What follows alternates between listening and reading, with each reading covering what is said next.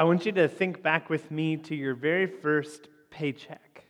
Not the first time you made money like mowing grass or babysitting or house sitting or any of those, but your first real from an HR department, who is FICO and why are they taking all of my money kind of paycheck, right? Like, think back with me to that job. Some of you, minimum wage at the time might have been 30 cents, but no? Okay, sorry.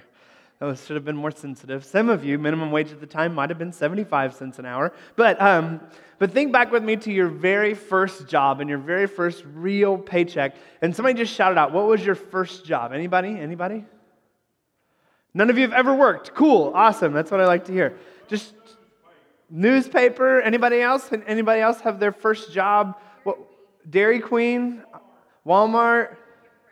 Gift wrapper? Awesome. So we all had that first job, right? Mine was at the Summit Hills Country Club as a busboy in the restaurant. And it was as thrilling as you would imagine it to be because it was misery, right? Like, I guess I was the first person to have ever worked in such a fancy restaurant who wore a size shirt extra large because the shirt like barely fit. Like, I'd have to breathe in to button it, and the neck button would never actually button, and my manager at least twice a shift would come over and be like, Mr. Stroop, we button all of the buttons on our shirt. And I'd say, Mr. Manager, sir, we can't button all of the buttons on the shirt.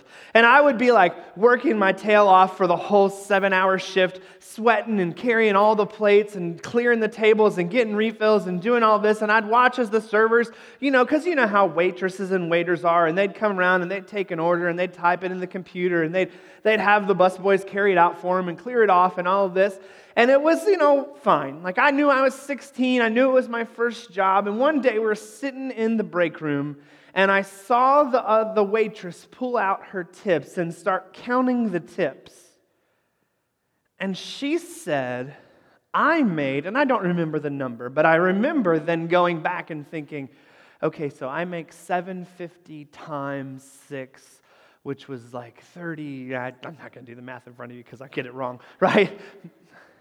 You just made a lot more money than me. And she was like, well, that's what happens when you're a server. And I was like, but I worked exponentially harder than you did tonight. I saw what you did. Most of the time you stood at the bar and flirted with the bartender while I did all of your work. And you get all of the tips, but I'm hourly, so I don't get any of your tips. And you get all of the money, and I have to leave, right? And it doesn't matter where you worked, or maybe even where you work right now. It doesn't matter how many times the human resources people say, we don't talk about salary and money. Inevitably, you've had a conversation similar to that one, haven't you? Where you realize that somebody you work with, or somebody you work around, or someone you work for makes more money than you. And you see them, and you go, really? You? And you think, I wish my last name was your last name. Because then my daddy could have given me this job too. Because that's your only qualification. Or you see them and you think, I don't know what college you got this degree from that people think is so fancy, but you don't know what you're doing. Right? Or you think, I've been here so long that they must think that they can do whatever they want with me. You've been there, haven't you? You know this feeling of knowing what it means to see someone else get something that you're pretty sure you deserve, right? Because it's only fair that the hardest working person, the most loyal person, the person with the most skill, the person with the most seniority should be the person who's the most highest paid, who's the most highly thought of, right? But the reality for so many of us is that we think that we deserve something, and in actuality, we maybe don't. Let me put it to you this way. All summer we've been talking about the endless summer, and I don't want to admit this, but today is Labor Day Sunday, and that marks the end of the endless summer. Because after today, everyone kind of thinks fall starts, and everything shifts, and everything changes. And in my mind, it's a little sad because summer is over. And all summer, as we've been talking about Endless Summer, what we've been talking about over and over again is how important it is that we use the opportunities that things like summer present to us to reach out to the people we know who don't know Jesus. And we've talked endlessly this summer about reaching out to the people we know who don't know Jesus. And we've talked about how there are 50,000 people within a 20-mile radius of this building who, if they were to die today, would know an eternity of suffering and torment because they don't know Jesus. And how it's up to us to be the people who share Jesus with them. And I know this because I've been around church my whole life. And I'm thankful to say that I've not heard it verbalized because I think that we're trained well enough as a church and we've caught on to this vision well enough as a church that it doesn't really happen because I think we catch ourselves. But I think there's this tendency at times to have a natural reaction when we have this conversation too many times. And the natural reaction of a church when you have a conversation about reaching the people who aren't here is to eventually have a conversation that goes like this. Okay, I get it. We're supposed to reach the people who aren't here. When are you going to start talking about the people who are? When are you going to start being thankful for the people who are here? And maybe you've thought that and you haven't verbalized it, and let's keep it that way. But maybe you've heard someone else say that. Maybe you've thought it. Maybe you've felt it. Maybe you've been to a church where they've thought that. But it happens because inevitably when you talk about reaching people who aren't here as a church, someone's going to get frustrated and think, you know what? I have been serving in Kidsland for the last 3 years, and Ben Stroop's kids have been in Kidsland for the last 3 years, and someone needs to give me a prize. Like, no one's laughing because everyone's going, yeah, probably.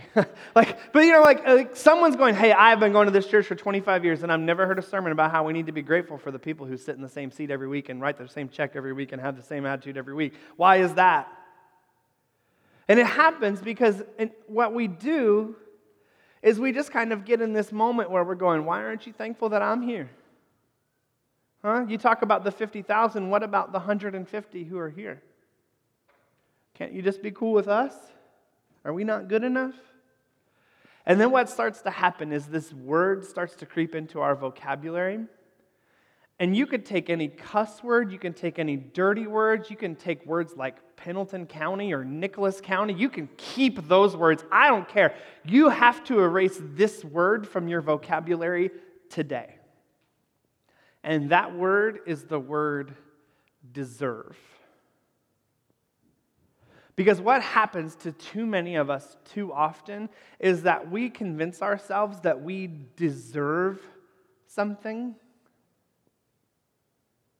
The fact of the matter is we don't. Because what happens is because we've been somewhere around, because we've been somewhere long enough, because we've been loyal enough, we're pretty sure that we deserve something. We're pretty sure that just because we've hung out long enough, just because we've shown up enough times, just because we've said the right words, that because of that, then we deserve whatever it is we think we deserve, when in the reality, all any of us deserve is death. The only reason that any of us have any hope in anything else is because of Jesus. The only thing that we as human beings, because of the condition of our hearts, because of who we are, because of the wretched, horrible people that we really and truthfully are when you get to the bottom of it, the only thing that we deserve is death.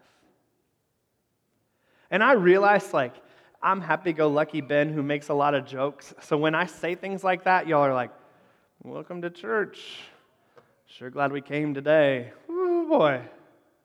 But I want you to hear me out when I say this. If you really examine the bottom of your heart and you really get to the depths of who you are and admit some realities about yourself, you will very quickly see that maybe I'm not as good a person as I thought I was. Maybe I'm not as kind as I think I am. Maybe I do spend too much time looking out for number one. Maybe I am too selfish. Maybe I am too greedy. Maybe I do think too many lustful thoughts. Maybe I have lied more than I thought. Maybe I have been angry more than I realized. And I think for all of us this is true, because then we get to a point where we realize that because of those things, because of how the condition of our heart, the only thing that we deserve is death. The only reason that we have hope is because of Jesus. And this is a condition that happens to all of us. And if we become blind to realizing that it affects us, then it really starts to cause problems for the entire community.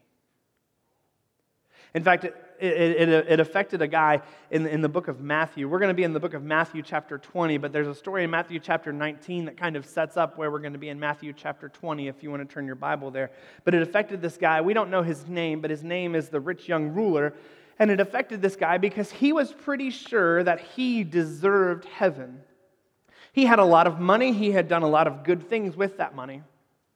And so he was pretty sure that since he had all of this money and since he had done a few good things, and since he had, in his opinion, been a good person, that because of that he deserved heaven.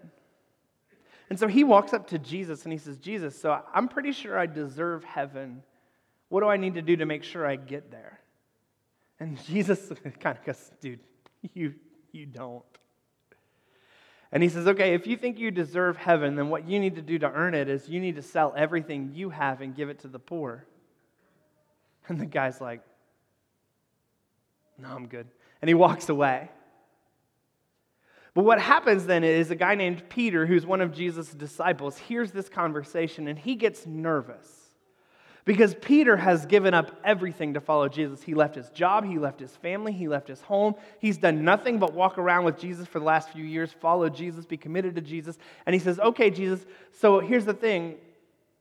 Since we've given up everything to follow you, surely we deserve more than everyone else, right? And that's what sets Jesus up to tell this story. Because then Jesus launches into this story that happens in the book of Matthew chapter 20. And in this story, he explains something to Peter that I want to try and explain to you today. Because this story explains that nobody's really getting what we deserve. We're all going to get a reward. You see, there's a trick to the stories that Jesus tells. You've probably heard of them as parables, and that's a good word to describe them. In the Aramaic, the language that Jesus spoke, they were called mashals, and the mashal was a difficult to understand story. And oftentimes what Jesus would do is he'd tell a mashal and then he'd walk away. And the reason for doing that is he wanted them to chew on the story and have some time to think about it and work through it and figure out what was going on, and then they would have to kind of come back to it and be like, I get it now. And so what I should do is read you the story and then walk off the stage, and we could all get to lunch earlier, but I don't have that within me because I'm not Jesus. So we'll talk it through it together. Deal? Deal. All right. So it's in Matthew chapter 20. Now everybody's mad at me like, man, we could have gotten out early today. All right. It's in Matthew chapter 20, starting in verse 1. For the kingdom of heaven is like a landowner who went out early in the morning to hire workers for his vineyard. He agreed to pay them a denarius for the day and sent them into his vineyard. And so what happens every day in Jerusalem or the normal town, wherever Jesus is telling this made-up story to teach them a point, the normal course of the day is that if you were a farm owner, if you were somebody who needed some help, you would go to the center of town, to the marketplace, to the busy part of town, and there would be this kind of section of downtown where there would be some people looking for work. Whether they had been laid off from their normal job or they were tradesmen who just kind of were in the off season or whatever the reason was, there were always people who were looking for work. And you would kind of get your pick of the group. You know, if you went about 6 a.m. and you were like, all right, I need some people to work for me for the day. The day was 6 a.m. to 6 p.m. And denarius was a little higher than a day's wage. It was what people needed to make sure they could survive the next day. Like if you had a family and you were making a denarius, you were going to be doing okay. You could survive on less, but a denarius made sure you didn't have to worry. right? So he finds these guys, and he, at 6 a.m., says, if you come work for me all day, I'll pay you a denarius. And so everybody's raising their hands. They're puffing their chest out, trying to make sure it looks like they're good and ready to go. And he grabs a couple of the workers, and he says, fine, you're coming with me. You're going to come work in my vineyard today. But there's still a large group who he doesn't pick. And they just kind of stay there. They stay there because it's a different world in the first century. They stay there because there's no social safety net. There's no unemployment line. There's no soup kitchen. If they don't find some way to make some money that day, their kids probably won't get to eat the next day. If it's on day 2 of unemployment for them, it's getting pretty desperate. Day 3, day 4, it's going to be getting really bad. So what they do is they just kind of sit in the marketplace right there, hoping that at some point someone comes back. And they know they missed out on the denarius, but they want somebody to come back and at least ask for a half day, a quarter day, something. And so they're just sitting there waiting and hoping for someone to come back. But Jesus continues in the story and says, about 9 in the morning, he went out and saw others standing in the marketplace doing nothing. And he told them, you also go and work in my vineyard, and I will pay you whatever is right. And so they went. He went out again about noon, and about 3 in the afternoon, and did the same thing. And about 5 in the afternoon, he went out and found still others standing around. And he asked them, why have you been standing here all day long doing nothing? They replied, because no one has hired us.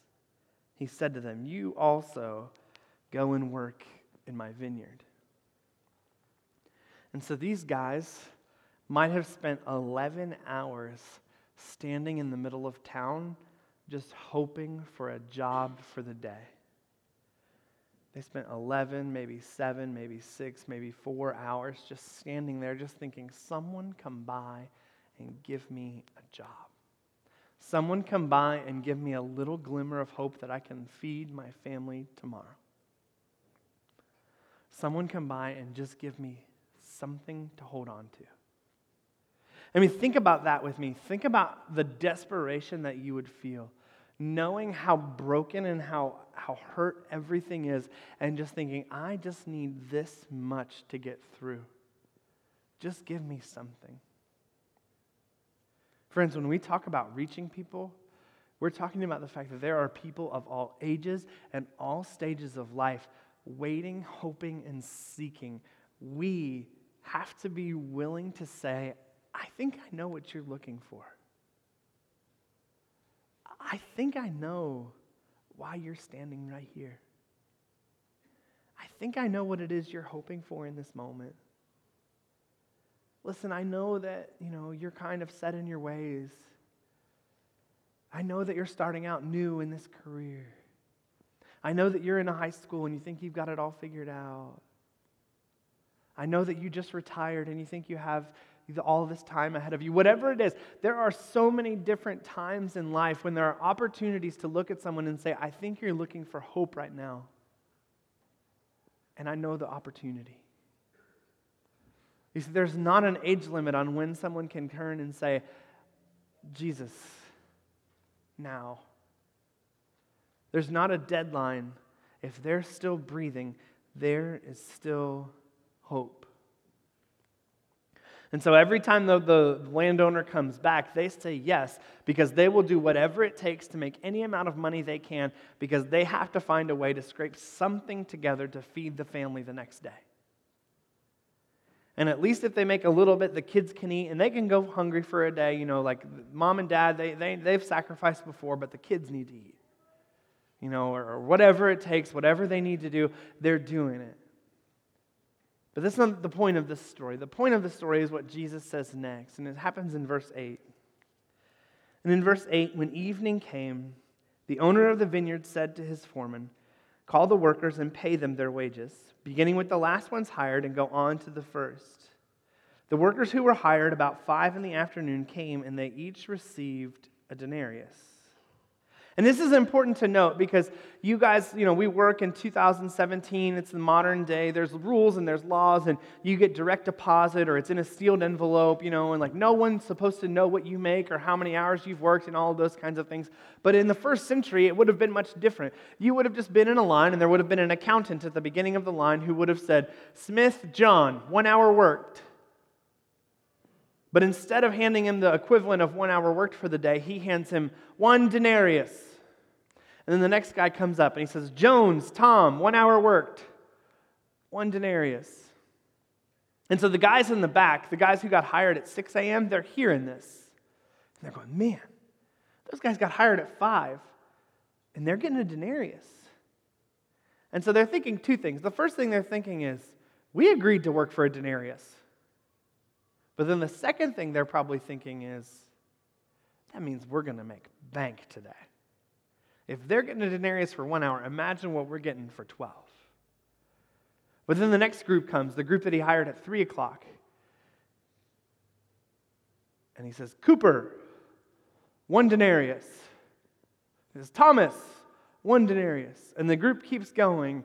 And then eventually, it gets to the group that started at 6 a.m. And when those who came who were hired first, they expected to receive more. But each of them also received 1 denarius. And there comes this moment when they're mad. And if you think about it, in a way, if all you're doing is looking out for number one, if all you're doing is considering yourself, you have a right to be mad. You have a right to be indignant because this doesn't seem fair. Because you worked for 12 hours, they worked for 1, you both ended up with the same pay.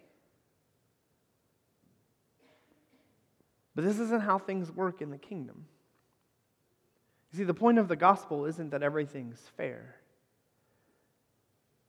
The point of the gospel isn't that everyone gets what they deserve. Because if we all got what we deserved, it would be death. The point of the gospel is that all who respond to the grace of God are equal. And we must be careful not to measure our worth by what we have done or sacrificed. You see, this is key for us to understand that it's not as if we're going to get to heaven and God's going to say, you sat through 6 years of Ben Stroop's sermons. Your mansion will be very large. It's not as if you're going to get to heaven and God's going to say, you served in children's ministry for 44 years. Your mansion will be huge. You only gave 1% of your income the whole time. You live in a shack. Sorry. You see, the fact of the matter is the only thing that matters on the day that we pass from this life is going to be whether or not you committed to following Jesus. The only thing that matters is if at some point in your life you said, I will follow him. And you gave your life to Jesus and you said, I publicly declare through the waters of baptism that I give my life to him and I die to who I used to be and I raise up from the waters and I become a new person, a new creation in Jesus because I deserve death, but I want the gift of grace and forgiveness for what I've done and who I've been. That's all that matters. Because it's not about how long I've been there. It's not about how much I've done. All that matters is Jesus. All that matters is Jesus. And so for some of us, when it comes to this conversation, maybe what we need to do first is examine our hearts.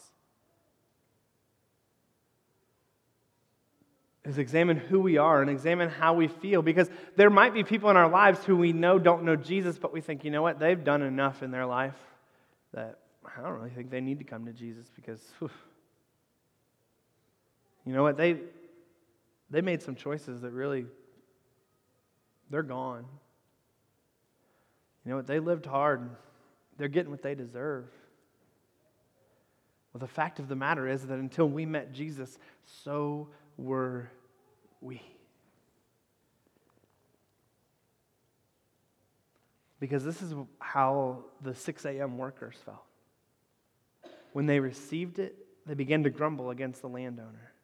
Those who were hired last only worked 1 hour, and you have made them equal to us and who have borne the burden of the work and the heat of the day. It doesn't seem fair. I was on so many committees, and I planned so many meals, and I did so many things, and I sacrificed so many hours, and they did all of the good things, they did all of the fun things, and they lived wildly, and at the last minute they got to change their mind. This isn't fair. But the point of the gospel isn't about what we've done. It's about what Jesus did for us. Soren Kierkegaard said, "I am a poor wretch whom God took charge of, and for whom he has done much more than I ever expected. That I only long for the peace of eternity. All I can do is thank him." Because for the reality for the employees that day is that they're getting paid more than what most workers were making in the day. A denarius was higher than the average pay rate. A denarius was more than they needed to make it through the next day. A denarius was a good salary for the day. But all of a sudden, it wasn't good enough when someone was technically making more than them. All of a sudden, it wasn't good enough when they thought they deserved more. They were happy to make it at 6 a.m. when they thought the other people were making 0. Then later, when the other people looked like they were making more, now all of a sudden, this isn't good enough. But the landowner answered one of them, "Am I not being unfair to you, friend? Didn't you agree to work for a denarius? Did you catch that? He went back to each time, and he only told the other workers, 'I'll pay you what is fair.' He didn't promise them anything, but he still paid them a denarius. He said, 'Take your pay and go. I want to give the one who was hired the last the same as I gave you. Don't I have the right to do as I want with my own money? Or are you envious because I'm generous?' He said, 'So the last will be first, and the first will be last.'" And for some of us, this is a conversation that we don't necessarily want to have because all too often, this is a difficult conversation. It's hard for us to say, "Yeah, but that guy, you know what he's done, you know where he's been." But the reality of it is that following Jesus isn't a frequent flyer program. Following Jesus isn't a loyalty club. Following Jesus is about whether or not you've made a commitment to giving your whole life to him.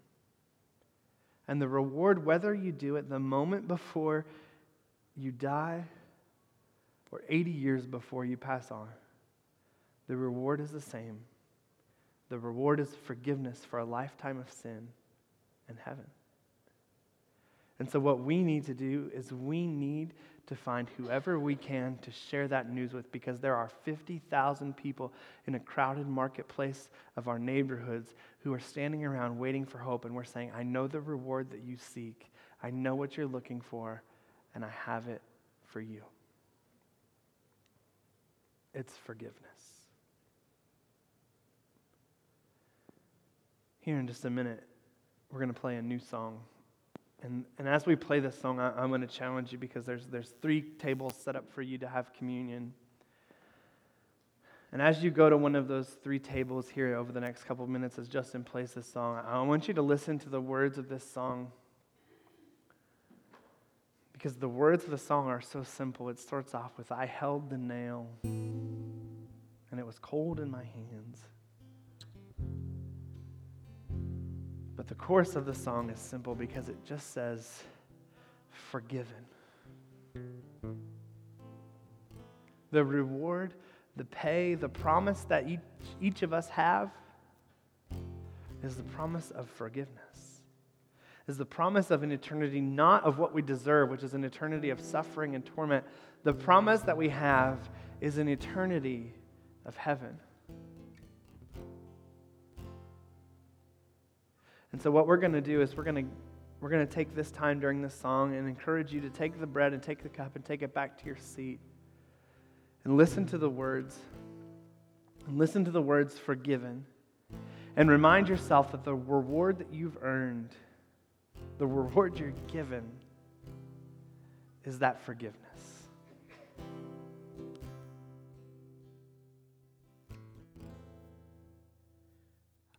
I'm the